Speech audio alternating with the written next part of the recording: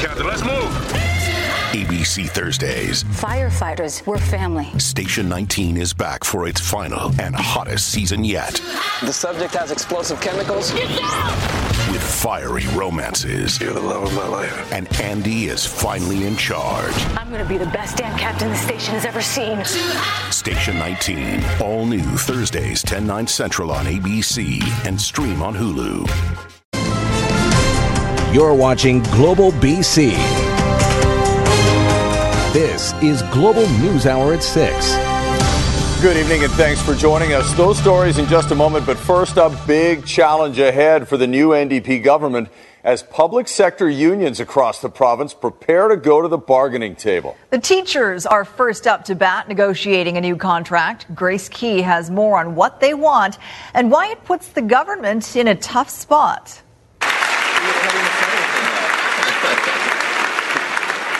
He hasn't even said anything yet. He gets a standing O. That's good. Well, this isn't the type of reception you would have seen under the Christy Clark government. John Horgan spoke to the BC Teachers Federation at their annual general meeting for the first time since becoming premier, setting the tone for upcoming contract negotiations. For the past 16 years, the people in this room have not been respected by their government, and that changed on the 18th of July last year, and I commit to respect you each and every day for the value that you bring to human beings' lives. Nothing's more important than that. The 6-year collective agreement comes to an end June 2019, with bargaining to begin in less than 10 months. Salary is once again expected to be one of the top issues. Teachers in BC have the worst starting wages in Canada. And so given the number of jobs that still are vacant, we need more bodies from Manitoba, Ontario, and Alberta. And when those starting teachers can earn anywhere from $15,000 to $20,000 more per year, that's a problem. We just want to get to an agreement that's quick, that's amicable, and one that gives certainty to parents and everybody involved in our school system. So no commitment to give teachers a raise? Well, I think that's always one of the discussions.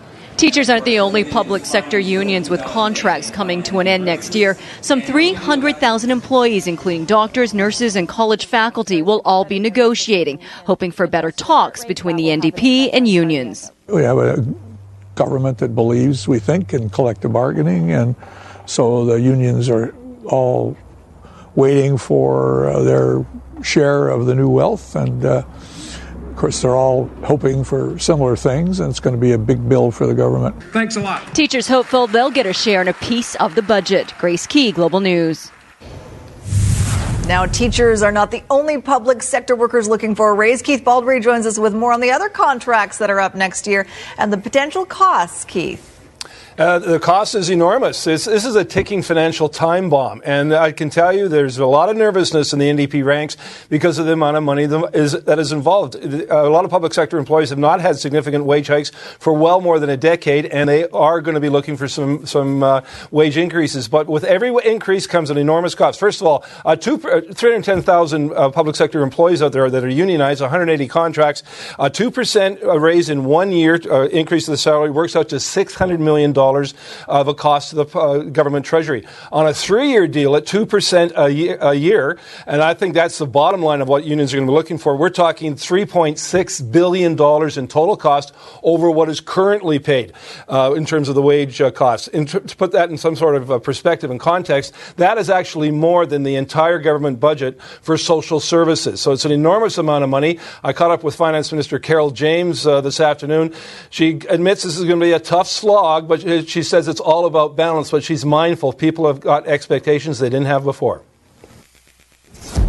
I think we all know that the expectations are high after 16 years. It's not a surprise to me. I think the expectations are high by employees. The expectations are high by the public who want services and programs. That's the balance that we're going to have to find. And it's going to be very hard to find that balance because, again, the wage bill could potentially be quite high, high enough to turn Carol James' relatively small surplus into a pretty big deficit pretty quickly. All right, Keith, thanks for that. We are doing this to protect the land because we love you. This is with love. Protests intensify at the Kinder Morgan site in Burnaby today. Demonstrators back on scene to make their voices heard and their opposition known by zap-strapping themselves to the fence in an attempt to slow work on the Trans Mountain Pipeline expansion. Jeff Hastings has more on the growing conflict and the court appearance for some of those arrested yesterday. If I can have 5 people who will be in the first wave. Organizing their arrests in an orderly fashion. The willing zap strap to a gate, protesting the Trans Mountain Pipeline expansion. We can't burn all that stuff in the tar sands, or we will have complete climate disaster. This is saying that this is not the future that we want. The Kinder Morgan facility in Burnaby is the object of an injunction prohibiting any of these people from obstructing the work or access of company crews. That same injunction gives RCMP the right to remove them, and as they have dozens of times the past few days, they do. So I'm here today because of climate change and because of the risks of tanker traffic and the pipelines if there's a spill. They are cowards! Monday night, Burnaby RCMP say they arrested 4 people. Mounties say not only were the protesters arrested for contempt of a court-ordered injunction and obstruction, they say officers were assaulted, suffering minor injuries, including one Mountie who was kicked in the head. It's really disturbing what's happening. To see all of those yellow vests last night attacking, they were very rough on everybody. 3 of those arrested activists appeared in court Tuesday afternoon, held in custody, unlike dozens of others who have been quickly released. Their supporters spoke outside. You need to protect the people and not the pipelines. Kinder Morgan says the company respects the right to peaceful protest, but adds opinions about the project must respect the terms of the injunction in place and that safety is a top priority. As for the 3 in court, Uni Urchin and Terry Christensen have been released, promising to obey the injunction and return to court April 9th for a hearing. Suntree Johnson LaRue refused to acknowledge the court's authority and was ordered held in custody. The justice saying people acting in defiance of the injunction can expect arrest, but now cannot have confidence they'll be immediately released. Jeff Hastings, Global News. Janet Austin is set to become British Columbia's next Lieutenant Governor. Austin will become the 30th Lieutenant Governor of BC. She has a long history in the not-for-profit sector, most recently as CEO of the YWCA Metro Vancouver.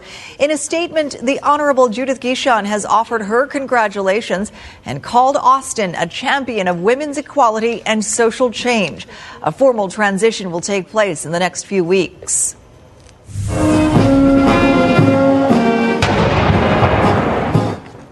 And Governor General Julie Payette making her first official visit to BC.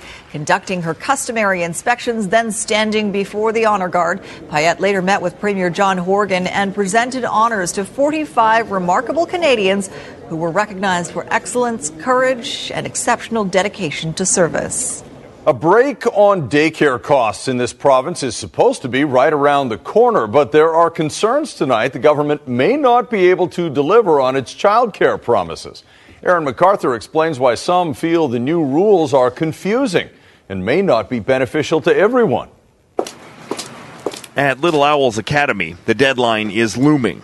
Owner Andrea Worms desperately trying to figure out if she can afford the government's promised $350 a month break to parents. The administration part of it is a struggle for us to be able to get this done for April 1st. There's a lot more questions that have come up now that the contracts are out. The math doesn't make sense. Childcare providers have until March 27th to opt into the program. But if they do sign on, agree not to raise their fees for the rest of the year. If costs surge, many operators want to know they won't be left holding the cost overruns. When they opt into our plan for this year, we're going to give them a 10% funding increase for their childcare operating fund, which is an increase that has not happened in 10 years. We're also looking at increasing that in the coming years to support providers' operations. Giving parents a break, one component of the NDP's plan. Many believe, though, the biggest issue, still a lack of qualified staff.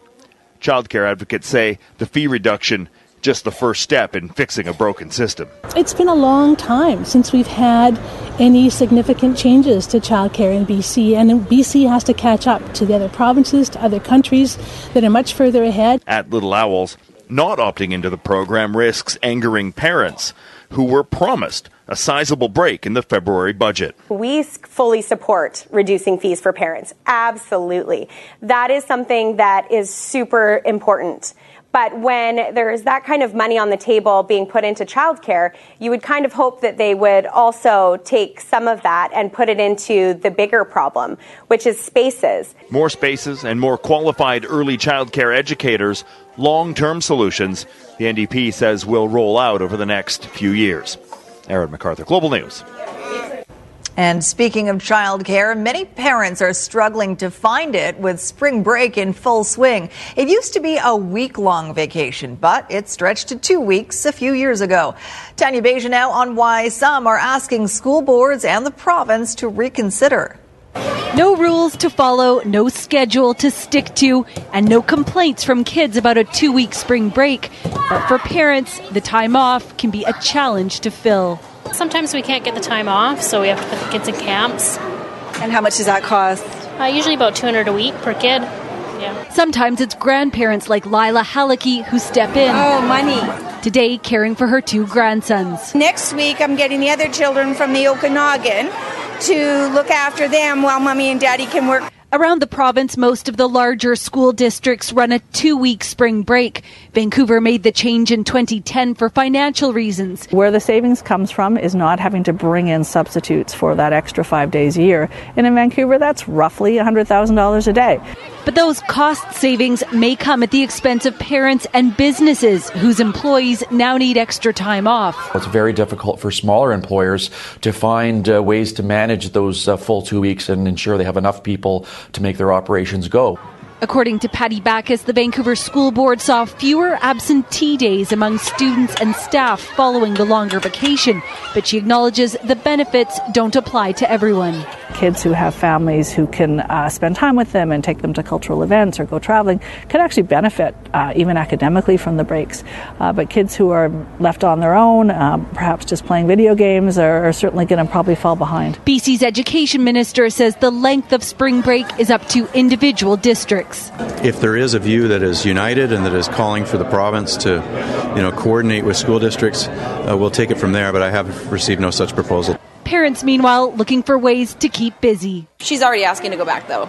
The countdown's on to go back. Tanya Beja, Global News. A WestJet flight had to make an emergency landing in Nanaimo this afternoon. The company confirms Flight 3161 from Vancouver to Nanaimo declared an emergency when smoke was noticed in the cabin and flight deck upon approach into the Nanaimo airport. The crew was able to ask for priority landing, and when it did so, passengers safely made their way off the aircraft. No word yet on what caused the smoke. But first, fire damage to a heritage home in Vancouver is sparking a fight that's heading to court. The mansion went up in flames under suspicious circumstances last October, and while the owner wants to tear down and rebuild, the city says no way. Ted Chernecki has more on this. And Ted, explain if you can what's going on here since the fire and why the city is sticking to its guns. Well, Chris, to use the gun metaphor, what we might have here is the gunfight at the OK Corral. It's high noon. They're eyeball to eyeball, the city and the owner of this property behind me, each waiting for the other to blink. Though the ongoing battle over what to do with this Shaughnessy mansion might seem to bring to light new issues, in fact they are not. For years there's been a group of very wealthy owners here who've been very opposed to any rules by the city telling them what they can or cannot do with their multi-million-dollar properties. The city has made a move to want to preserve that area as a historic area. So many of the people who are buying those lots, they want to build, they want to put their own stamp on the thing. They're not interested in what's old, what's already there. Vancouver's already rejected the owner's wish to tear down what's left of this 1910 heritage home, ordering instead that the home be repaired. And twice the city has asked the offshore owners to install weatherproofing tarpaulins to protect the interior. Having not complied, last week the matter was handed over to the city's prosecutor's office with the intent to lay charges under the Heritage Property Standards of Maintenance bylaw. And some believe that's a bylaw the city simply must enforce. Saying, well, the laws are kind of optional, and if you push hard enough, if you play chicken, that the city won't follow through. They'll realize that they've put millions of dollars worth of public money into developing the programs that if they begin to cave on it, then, effectively that money is down the drain. Other heritage-laden neighborhoods like Grandview or Strathcona don't seem to have this conflict as often. Here, homeowners are more eager to embrace the past, but it seems the bigger the property, the bigger the potential battle. And Chris, I should point out that the Vancouver Fire Department now says they believe there was one ignition point in that house behind me, not 4 as previously reported, but they still believe it was deliberately set. And they also add that they don't have enough evidence at this point to recommend arson charges. Chris, Sophie? All right, thanks for the update, Ted. Another example of why our real estate market gets so much attention. Take a look at this listing on Barclay Street in Vancouver's West End. The house can be yours for about $7 million. The single-family home is 96 years old, advertised as needing a little TLC. Or if renovating isn't your thing, rezoning allows for almost 6,500 square feet of living space. Experts say it's just another sign of how expensive the housing market still is, despite taxes being introduced to try to curb the frenzy. We went full evacuation mode. We got 7 horses out, 2 pigs, 2 dogs. A close call at 2 separate riding arenas in rural Alberta. The roofs on both facilities collapsing within hours of each other, likely due to heavy snow. 9 people escaped from this Okotoks horse boarding barn with seconds to spare. Hours earlier, the roof on a riding arena in Millerville, southwest of Calgary, caved in. Our meteorologist Christy Gordon joins us now to talk about the possibility of snow in our forecast. Christy. That's right, Soph. Now, last week I spoke about taking snow tires off based on the stats at YVR. And there is a low chance of snow accumulating there, but we didn't talk about higher elevations of the lower mainland. And starting Thursday night through Saturday, the freezing level is going to drop to about 300 meters at night. And this means there is a chance of snow over higher terrain with accumulations. Wet snow could fall lower down, but we're not expecting accumulations actually on the ground. Either way, best to keep those snow tires on for another couple weeks. All right. Thanks, Christy. Canada's Privacy Commissioner is now investigating after a BC whistleblower exposed a scandal involving the private information from millions of Facebook users in the U.S. Rumina Daya has the latest on the investigation and some tips on how you can protect yourself. Speaking out for the first time, Cambridge Analytica's CEO calls the allegations of an online data breach a witch hunt. We see this as a coordinated attack by the media that's been going on for very, very many months. These sorts of tactics are very effective. Alexander Nix now suspended after undercover video from a British broadcaster revealed him suggesting the possible use of bribes, sex workers, and dirty online tactics to take down political rivals. I mean, it sounds a dreadful thing to say, but these are things that don't necessarily need to be true. These allegations are very serious. BC's former privacy commissioner now in charge of the British investigation after whistleblower Christopher Wiley, also from BC, alleged Cambridge Analytica exploited the personal data of 50 million Facebook users without their consent in order to influence the 2016 U.S. election. I don't think that we should put all the responsibility on users to protect their own data.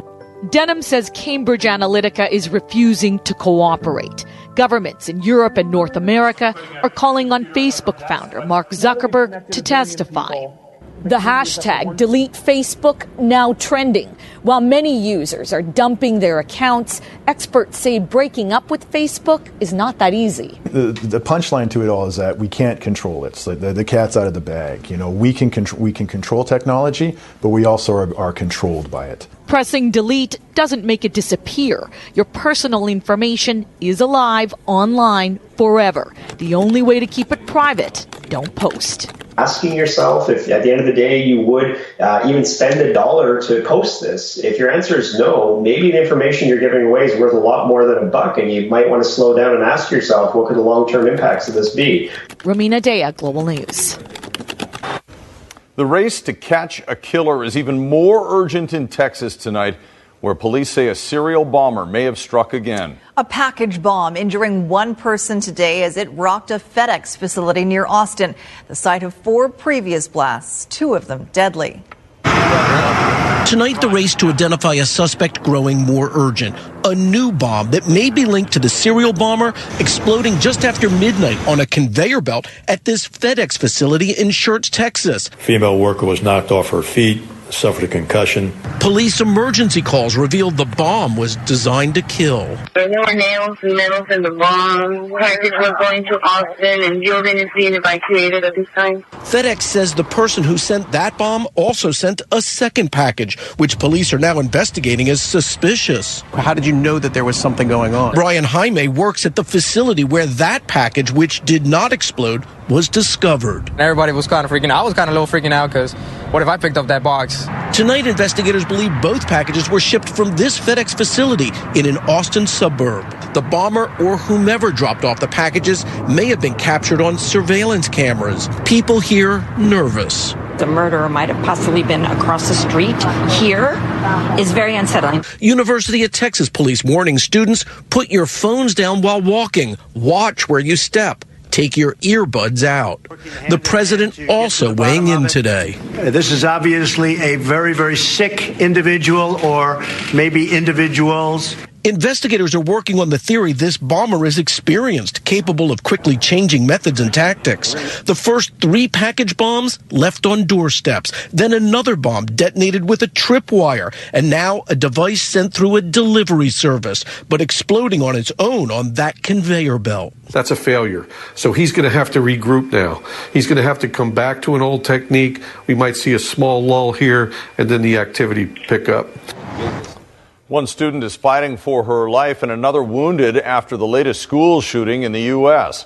Just before classes started, a 17-year-old student armed with a handgun opened fire inside Great Mills High School in Maryland. A 16-year-old boy was critically wounded and a 14-year-old boy hurt. The gunman, who police say was an honor student, died in a shootout with a deputy sheriff stationed at the school. It's believed the shooter had a previous relationship with the female student. Well, first there was The Apprentice contestant, then the adult film actress, and now a former Playboy playmate is filing a lawsuit linked to Donald Trump. The news of more legal trouble for the U.S. president comes as we learn the results of the porn star's polygraph test.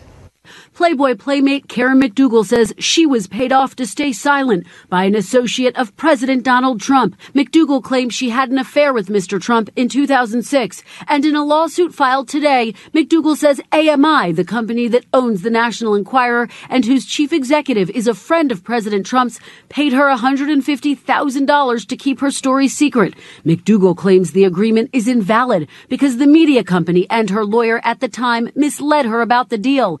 And the parallels are striking to Stormy Daniels, her attorney releasing this photo today, which he says shows the adult film actress taking a lie detector test in 2011. NBC News has obtained the polygraph report, which shows the examiner determined she was truthful. Michael Avenatti telling NBC News they paid $25,000 for the video. We caught wind of the fact that there were a number of third parties, some in the mainstream media, that were attempting to purchase the video and the file for use in what I will describe as nefarious activities. The exam was requested by Life and Style magazine, which interviewed Daniels about her alleged 2006 affair with Mr. Trump. When Daniels was asked if she had unprotected sex with Donald Trump, she answered yes. The White House has repeatedly called those claims false. He's denied all of these allegations. And in a third case, a defamation battle by former Apprentice contestant Summer Zervos, today a New York judge ruled the case can go forward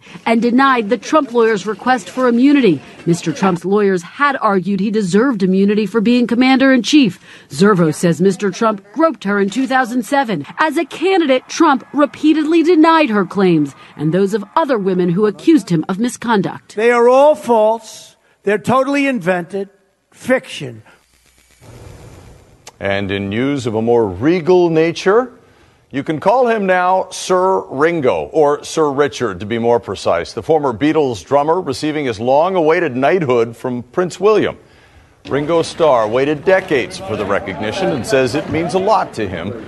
The 77-year-old used his real name, Richard Starkey, for the honor. Paul McCartney was knighted back in 1997. In Health Matters tonight, BC researchers are looking to the ocean in their ongoing effort to combat the AIDS epidemic. Linda Aylesworth explains how a natural compound could potentially help decipher viruses and develop future HIV therapies. The number of new HIV infections is down worldwide, but the virus that causes AIDS is still very much a concern, killing 1 million people every year. It's quite amazing and awe-inspiring how quickly it can mutate and how it can adapt to its environment. At a molecular virology lab at Simon Fraser University, researchers are trying to tackle the epidemic naturally. So we've looked at a lot of different traditional medicines, the plants that they come from in particular, and we've tried to isolate the compounds from these plants. But not all the natural sources come from land-based life forms. UBC's chemistry department shared specimens from a diving expedition. We took about 250 compounds that he had found from sponges and other marine sources, and we tested to see how many of them actually might stop HIV, and it turns out 6 of them did. This jaspis sponge was one of them. From it, they isolated the compound benjamide. It seems to work differently from how licensed drugs work today, and we think in particular it's working to stop further expression of HIV once it's infected a cell. The hope that benjamide might keep reservoirs of the virus that elude the immune system and other drugs from making more virus, allowing those infected to live long, healthy lives. And it's amazing to think about how many more are out there. We've barely touched the surface on natural compounds out there. But how much longer will the reefs and tropical forests be there for us to discover, what with climate change and human encroachment? These are ecosystems that we really need to preserve and maintain. If we lose these, we're going to lose a lot of medicinal leads. Linda Aylesworth, Global News. You're watching Global News Hour at 6. A stellar save in Fanny Bay on Vancouver Island for the Vancouver Aquarium's Marine Mammal Rescue Team. Oh my gosh. Sorry, big girl. Okay. Crews darted and sedated a female sea lion who was struggling with that nylon rope cutting deeply into her neck. The team was able to cut her free from the plastic. Unfortunately, another young stellar entangled in a plastic strap evaded the team's rescue attempt. The aquarium says ocean plastic pollution is becoming a crisis, and people need to reduce their plastic waste. Good, right? We've had several reports of sea lions entangled in gear, garbage, mostly plastic garbage. Those animals are suffering very, very badly. The injuries are devastating. A British man rides the world's longest zip line backwards. His dream of jetpacks for everyone coming up after Christie's forecast. Sign me up as soon as they're available. Okay, let's check in on that forecast. It's springtime now. Yes, isn't that nice? It's beautiful. So today we changed over to spring officially at 9:15 a.m. And that means on this day we have equal day and night, nearly. And then from here on in, the days get longer and longer in the northern hemisphere. So lots to look forward to. Although I would say today didn't really feel like spring. It was fairly gray, mostly dry though, but we're going to get wet tomorrow, that's for sure. So we've got a band of rain that's going to spread into the northern part of Vancouver Island. Metro Vancouver, lower mainland of Victoria, just about a 40% chance of showers, but we certainly could see some showers tomorrow. But along with some breaks of sunshine, you can see towards the latter part of the day, some breaks, but the rain continues across the northern regions. The northeastern corner of the province, a winter storm watch in effect for you. You could see up to 10 centimeters of snow and very windy conditions. So we are worried about whiteout conditions. That's in through the BC Peace River area up into Fort Nelson. And then all regions will get very wet on Thursday. Thursday, and we will see that rainfall right across much of the province, and that's when temperatures are going to drop. How much rain? Well, over the next 24 hours, so tomorrow, just 2 to 6 millimeters, not much. But into our Thursday, so by Friday morning, you can expect a good 40, 45 millimeters of rain. So certainly Thursday is going to be wet and very cold. We talked about that freezing level dropping late Thursday. So higher elevations, that's where we could see a few accumulations. Most other regions, you may see some wet snow falling in the sky, but no accumulations expected on the ground. Nonetheless, you can expect the need for snow tires, that's for sure. Okay, so there's that winter storm watch in effect, and we are expecting mostly dry conditions across the south tomorrow, but it is Thursday that you can expect to be wet. And meanwhile, the south coast region mostly wet across the northern regions, just a chance of showers across the southern areas. Thursday, we get wet with heavy rain. Friday, a little bit lighter, and we will see rain into our Saturday morning, but drier later on. But again, it's overnight through the early morning periods that we have that potential of wet snow. Higher up, great shot for the first day of spring. Faye Cornish sent us this, and you can see the little guy gathering some material, I'm assuming for a nest for the little ones. Shot. Mm-hmm. Isn't that amazing? Really cool. Thanks, Faye. Well done. Thanks, Christy. Gordo Christy. A little too familiar there. That's what happens when you're buddies, when you work with your buddies. Thanks, Christy. Now back to that zip line and the man who took a ride on it in a human propulsion jet suit. Richard Browning is the founder and chief test pilot of a British aeronautics and technology startup. In 2017, he set the world record for the fastest speed in a body-controlled jet engine bodysuit. Yes, it's a cumbersome title. He reached 32 miles per hour then, that's about 51 kilometers an hour. Well, yesterday he sped along, tethered to velocity, the longest zip line in Europe, hitting 55 miles per hour as he flew up backwards. That's nearly 90 kilometers an hour. Monday's event was closely followed by Guinness World Records, hoping his achievements will help inspire a new generation of technology innovators. But pretty amazing accomplishment. Yeah. That's the like need iron. for speed. Yeah. I need to be tethered. I don't know if I could steer that thing properly. No. That'd be a good safety harness. I think you'd want the tether. Yeah. Barry's in for Squire tonight. Yes, untethered. It's gonna flying without a net. Let it all hang. Unfiltered and Gonna let it untethered. all hang. Exactly. I'm entering. Yeah. Barry is here, and the red card controversy just continues for the Whitecaps. Well, it's kind of head-scratching when you look at the video and how bad the video is. Like, this is supposed to be like a court case. You're supposed to have some sort of evidence, and it was hard to tell. All right, thanks, Chris and Sophie. The Whitecaps are back home this Saturday, taking on the LA Galaxy at BC Place. And while they are certainly preparing for that game, the Caps are having a hard time letting go what happened to them on the weekend in Atlanta. Early in the match, Captain Kendall Waston was sent off for a foul in the box, but that decision was made after video review, and that's the part the Caps are seeing red about. Yes, an Atlanta player did go down, but the replays seem so inconclusive. It's hard to see, hard to believe that out of all that, there's indisputable evidence that a foul occurred, and it very much altered the path of the game. The Whitecaps lost their captain. They were down to 10 men. Atlanta scored on the ensuing penalty. The Caps chased the game and lost 4-1, but they are appealing the red card, hoping to save a one-game suspension for Waston after coach Carl Robinson talked to the league's officiating director. I had a very good, positive conversation with Howard Webb over the weekend, and told him what I thought about it. He gave me his thoughts, which was a very positive conversation. So we'll appeal. We'll go through the independent panel. We know that, and hopefully common sense comes out. VAR is there for a reason. It's there to get these decisions right, and I didn't think that was the case on the weekend. So, as I said, I spoke to Howard about that, and obviously my thoughts on not just that official, but a number of things. The Canucks start a 4-game road trip tonight in Vegas. Just 10 left on the schedule for Vancouver. No team has more regulation losses than the Canucks, so they lead the league in something. And as they ride a 6-game losing streak, they are now just a point ahead of last place Buffalo in the standings. Brendan Leipzig, who the Canucks got from Vegas at the trade deadline, plays against his former team tonight. Leipzig's been excellent, 6 points in 9 games as a Canuck. NHL tonight, Winnipeg Jets own the best record among Canadian teams this year, 5th over overall, 96 points. Taking on L.A., no scoring until mid-second.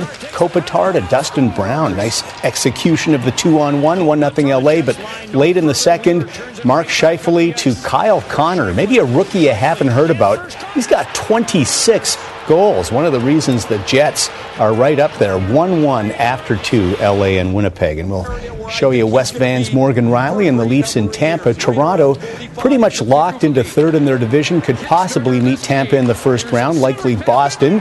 First period, James Van Riemsdyk scores his 32nd, 1-0 after 1. Second period now on the power play, it's JVR. One more time, his 33rd. He's got 7 goals in his last 4 games. 2-0 Leafs, and they're not done yet.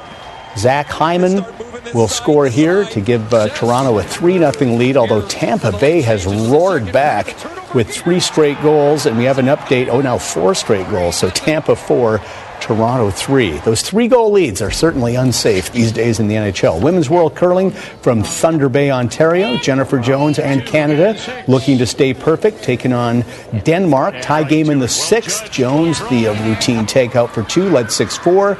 1-point game in the 8th, but Jones with a chance to blow this one open. An open draw for 4, and she has got it. Canada really piling up the points in this tournament. 3rd time in 4 games they've hit double digits. 10-5 over Denmark, so they're 4-0, and they're on the ice right now, leading Scotland 7-6 in the 10th, trying to go 5-0.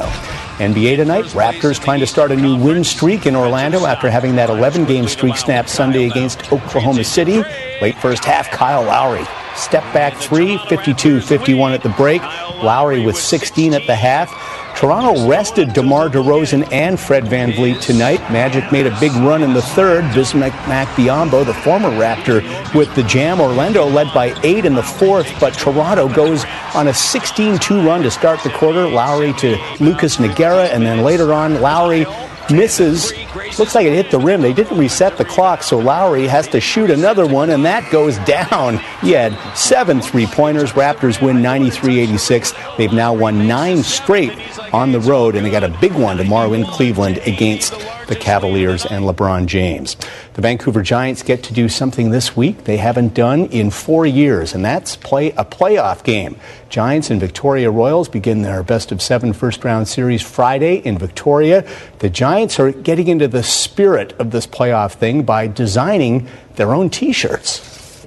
It's a playoff T-shirt. Yeah, no, it's a T-shirt we kind of designed as a group, as a team, and it's a little bit of everything we kind of work for, and we got a little shark tooth here and some 4 pillars over here, and just had some fun with it, and just kind of gets a little bit more exciting for some playoffs. You got the city skyline on there as well. What does it mean, Ty? I mean, you managed to play a couple of games many years ago as a rookie, but for this franchise to get back in and for guys to maybe make a difference. It's huge. It's huge for our group and for the fans, especially in our ownership group.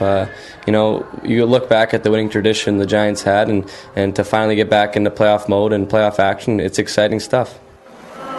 Should be a good series. The Giants have actually matched up pretty well against Victoria, but 2 really good teams, so be fun to watch. All right. Thanks, Barry. Thanks, Barry. Here's today's snow report. Definitely more snow will hit all of the mountains in British Columbia over the coming days and into the weekend. Whistler Blackcomb Base right now, 290 centimeters. 415 Grouse, 405 Cypress, 381 Sasquatch. Revelstoke a base of 256, Manning Park 208, 267 Powder King, and Mount Washington base 219 centimeters. Big White 302, 253 at Silver Star, 230 Sun Peaks, and about 280 for Apex. Coming up on ET Canada, the Crown responds to their wage gap controversy and makes amends, plus Shamar Moore with love in action on and off the set of SWAT. That's coming up at 7, right after the news hour. Back to you, Chris and Sophie. Excellent. Thank you, Paul. Ever wondered what life is like more than 200 meters below sea level? I just watched The Little Mermaid. Yeah, well, you know that. Exactly. Some cool stuff down there. 2,000 leagues, I've heard, but not 200. Well, a research expedition in real life with links to a legendary ocean explorer is going to new depths off BC's Central Coast for the answer. Kylie Stanton has more on the mission and what was found. Oh my God! 500 meters below the surface, deep into underwater fjords. Technology is allowing researchers to quite literally boldly go where no man has gone before. We were looking at the deep sea, so everything below 200 meters, which has never been done before. So that was quite exciting. We had a drop camera, which we dropped off the back of the ship, and we would pull it along behind us and film what was there. Alexandra Cousteau is following in her grandfather's footsteps, joining Indigenous leaders and scientists for the expedition just off BC's Central Coast. They spent a week gathering never-before-seen footage of rare reefs, corals, rockfish, and sponges. We got a full field of view of these pom-pom sea anemones. Live streaming it all online while collecting data to help identify ecologically important areas for marine planning and protection. We certainly discovered some astounding habitat, very fragile, and species that are vulnerable and would take a long time to recover if damaged. And with the federal government committing to protect 10% of Canada's oceans by 2020, the work has never been more important. We can't have places on the map that we don't know the resources that are there, or we don't know how to best protect it. So this baseline information is where everything starts from. These are animals. The next step is to rebuild and restore, a monumental task now in the hands of this generation. Our hope is that the work that we do will help shine a light on not just the deep sea, but the importance of oceans for everyone. Kylie Stanton, Global News.